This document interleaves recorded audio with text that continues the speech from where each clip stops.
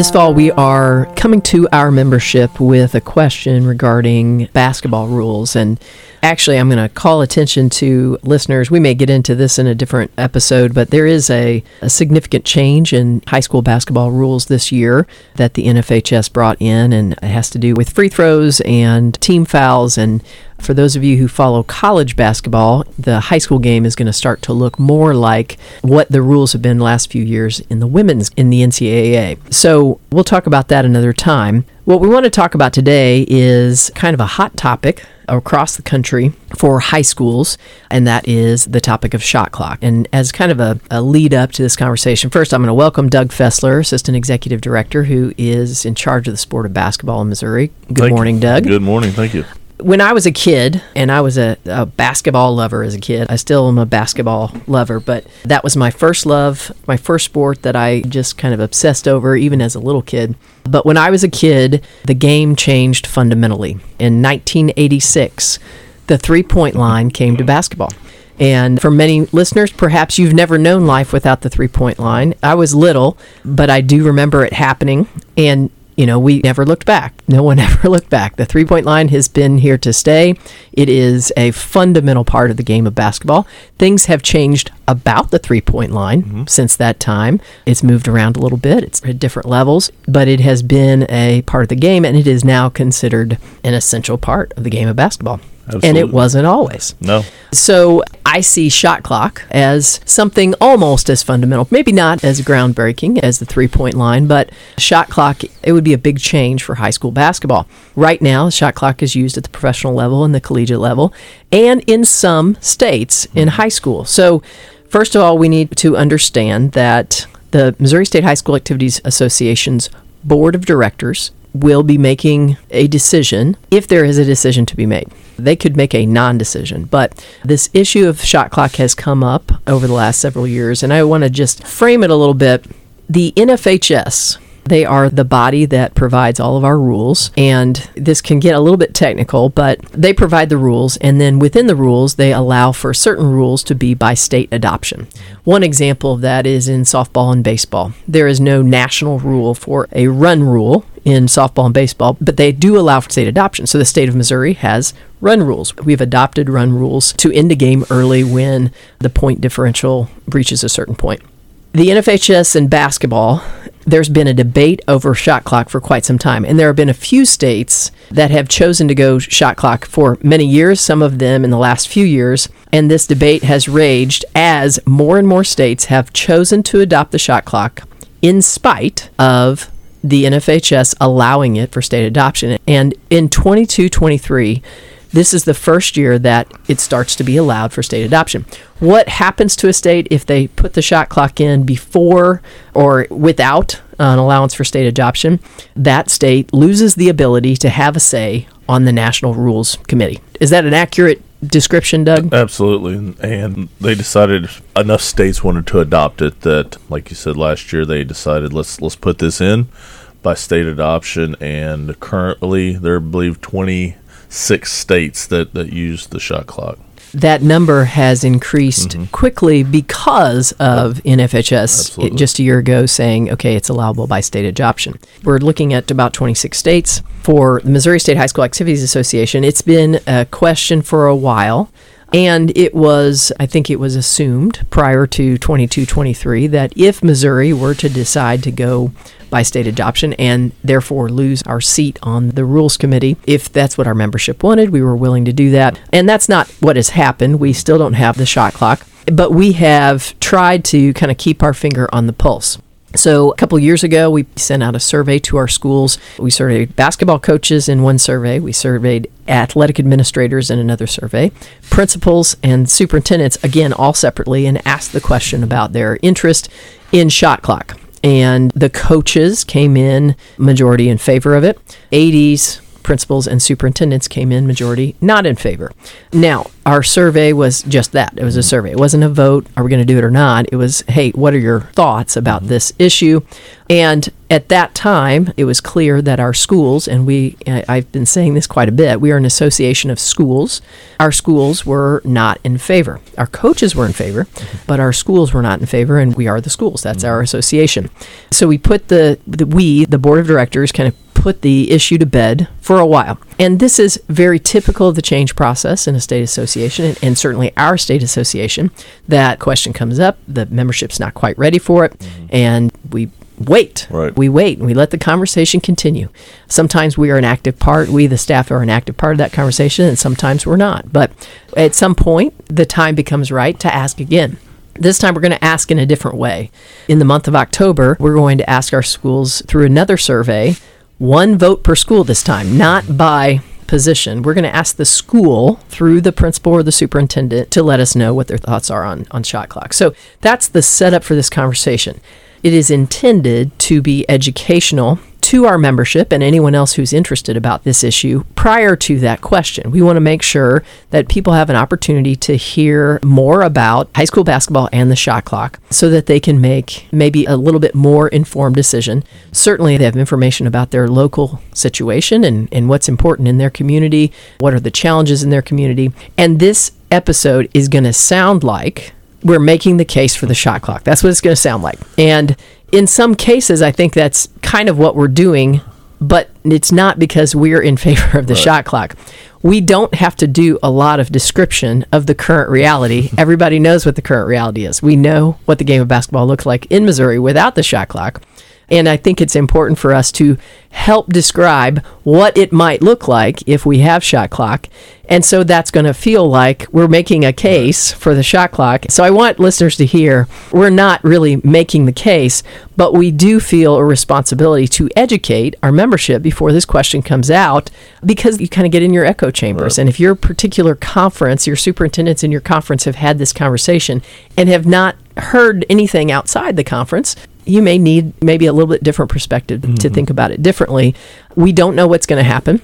As I said yesterday in Admission 101 with you, Doug, this survey won't make the decision. It will inform the board of directors, how the membership is thinking right now, and then it will be up to the board of directors to make the decision, and that decision would not come before the winter 2023-24 school year, and we would wait an entire school year before we started it. So we would look at possibly starting in the fall of 25. So all that to say, Doug has really done a lot of thinking about this, and I want him to share some of what he's learned from other states and those who have recently had it or those who have had it for a while. And we just want to address some of the main questions and concerns, and many of those are valid, about shot clock before we go out and ask the membership. So Doug, first of all, let's talk about how long of the shot clock were you talking about? 35 seconds. So there's kind of the debate on the side of the basketball strategy, what it does for the game. And I want to stick kind of with that for now, based on what you heard from administrators from other states. And I want to focus especially on those who maybe implemented in the last year or two, and specifically talking about Iowa. Iowa just brought it in 22-23, and I know you spent quite a bit of time with Todd in Iowa having that discussion, but we've been watching Iowa kind of carefully because they just brought it in knowing that it's been a hot topic in Missouri. So what did Iowa have to say about what it did for the high school game of basketball in Iowa? They said there was a better flow to the game, that they looked at time of game, total length. They said it actually, throughout their average time of length, shortened the game up to make them not as long. You have those 3-game nights where you might have a freshman game, a JV game, varsity game. Overall, they said they cut out, maybe 20 to 30 minutes of time throughout that night, got the kids home more. And again, it's just more of a better flow, they think, to the game. Now, they did mention some skeptics out there think, well, the shot clock will drastically change the game as far as throughout the entire game you're going to see a lot of shot clock happenings.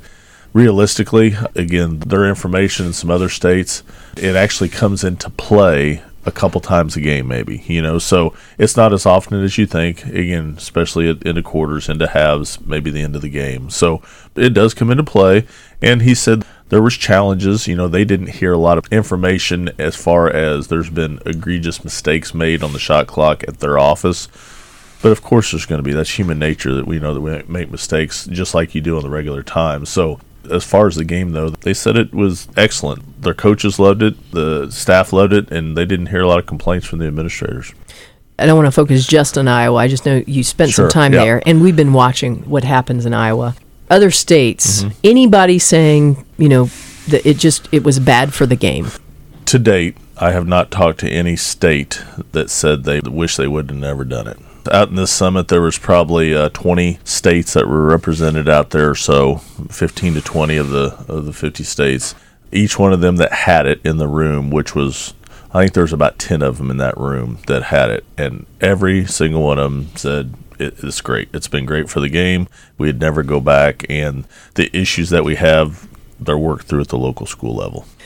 Officiating, it's a big concern. Absolutely. So we have a state where, like every state is strapped for officials, and oftentimes getting good professional development to our officials is a challenge. So when you introduce a shot clock, you have another set of rules, of mechanics you've got to take care of communication, and I think that is scary to a lot of folks in Missouri thinking about how do we do that? How, we have a number of high school varsity games right now being called by 2 officials, which is completely okay. Right. But we also have a lot that have gone, to a standard 3. So talk a little bit about the officiating and what feedback you've heard on officiating with high school shot clock. Well, interesting enough, we had our officials in yesterday in the office, and we have our rules interpreters meeting for basketball, and I spoke to them a little bit about the shot clock and mentioned, 2-man versus 3-man. Many of them, if not all in there, are still officials, or they have been, and they were, kind of threw their hands up. 2-man would be very, very tough, and that is a valid concern. Like you had mentioned, there are some schools that use 2-man crews on their varsity games still. Most go to 3. That is something that the office and the board of directors would have to talk through to see if it would be required to have a 3-man. I will tell you that there are some states that still allow the 2-man crews with the shot clock, and they said that does present challenges, but they have not mandated it. I would say that we might follow a similar path in that instance and let the schools kind of see for themselves if they need to, because it is another expense, obviously, that would be on the schools if they added that third official. Expense and another resource is, do you have enough officials in your area? That's very true. For that piece. The main reason we hear from our schools, and when I say our schools, I'm talking about school administrators. First of all, if you are a fan, you show up to watch a ball game. You may or may not be aware there is a score table, and at that score table there are human beings there working the score table, and you may never consider how that happens. Generally, in high school basketball, the folks at that score table are employees of the school. Many times they are teachers or some other employee. They are doing this as an extra duty, likely getting paid for it, but not much. They may or may not have expertise in the sport. Most of them have some interest, and they learn quite a bit if they don't in order to do that job. You can get away with 2 people usually, especially in varsity. You have to have an official scorer. So you're going to have an official scorer. That's the person keeping the scorebook, writing the stats down in the scorebook. And then you have to have someone running the clock and the scoreboard.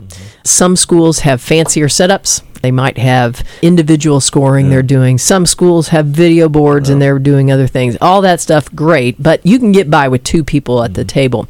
Even with that, it is sometimes difficult, often difficult, for school administrators to find people to work the score table at basketball games. The shot clock adds that minimum, adds to the 2, you must have 3. You would have to have a third person to run the shot clock. It takes a dedicated person to run the shot clock, and that is a major concern for school administrators in the state of Missouri. Having been one, I completely understand. That is a conversation you also have had with other states, and so it is my understanding that every single state that's gone to the shot clock had this concern. I want to hear what their feedback is now on the other side of the decision. What have they learned? I don't think we've stated this. This would be varsity only contest. So And some administrators come out there and have even asked me, well, how are we supposed to find it for all our home games throughout the year of all these contests? And when I tell them it's varsity only, and sometimes that's 5 or 6 games, they're like, oh, okay. So it kind of eases their mind a little bit. Not every JV, junior high. Matter of fact, and I'll put this out there too, of the 26 states now that have adopted the shot clock and use it, I believe only 2 use it at any level besides varsity.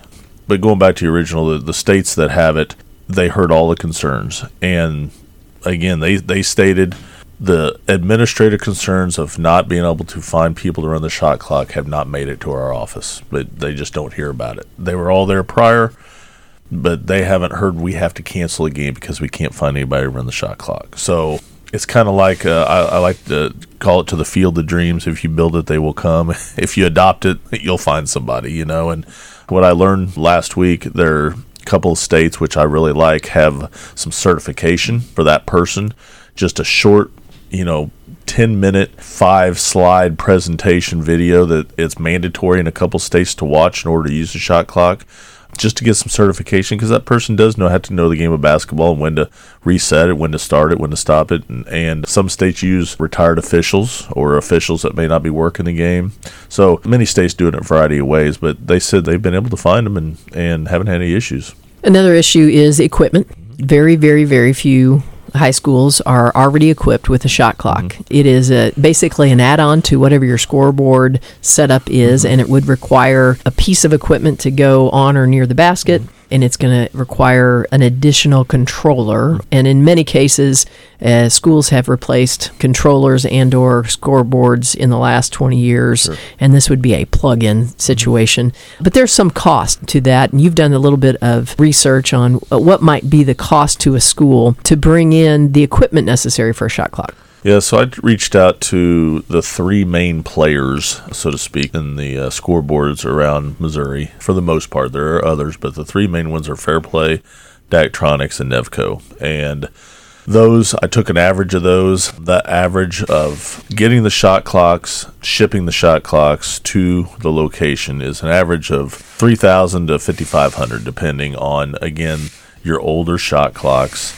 If you have an older scoreboard, and I said, well, how old are you talking? They said maybe 40 years old. I mean, it's really pretty old. They may not have the technology. You may have to have some extra stuff.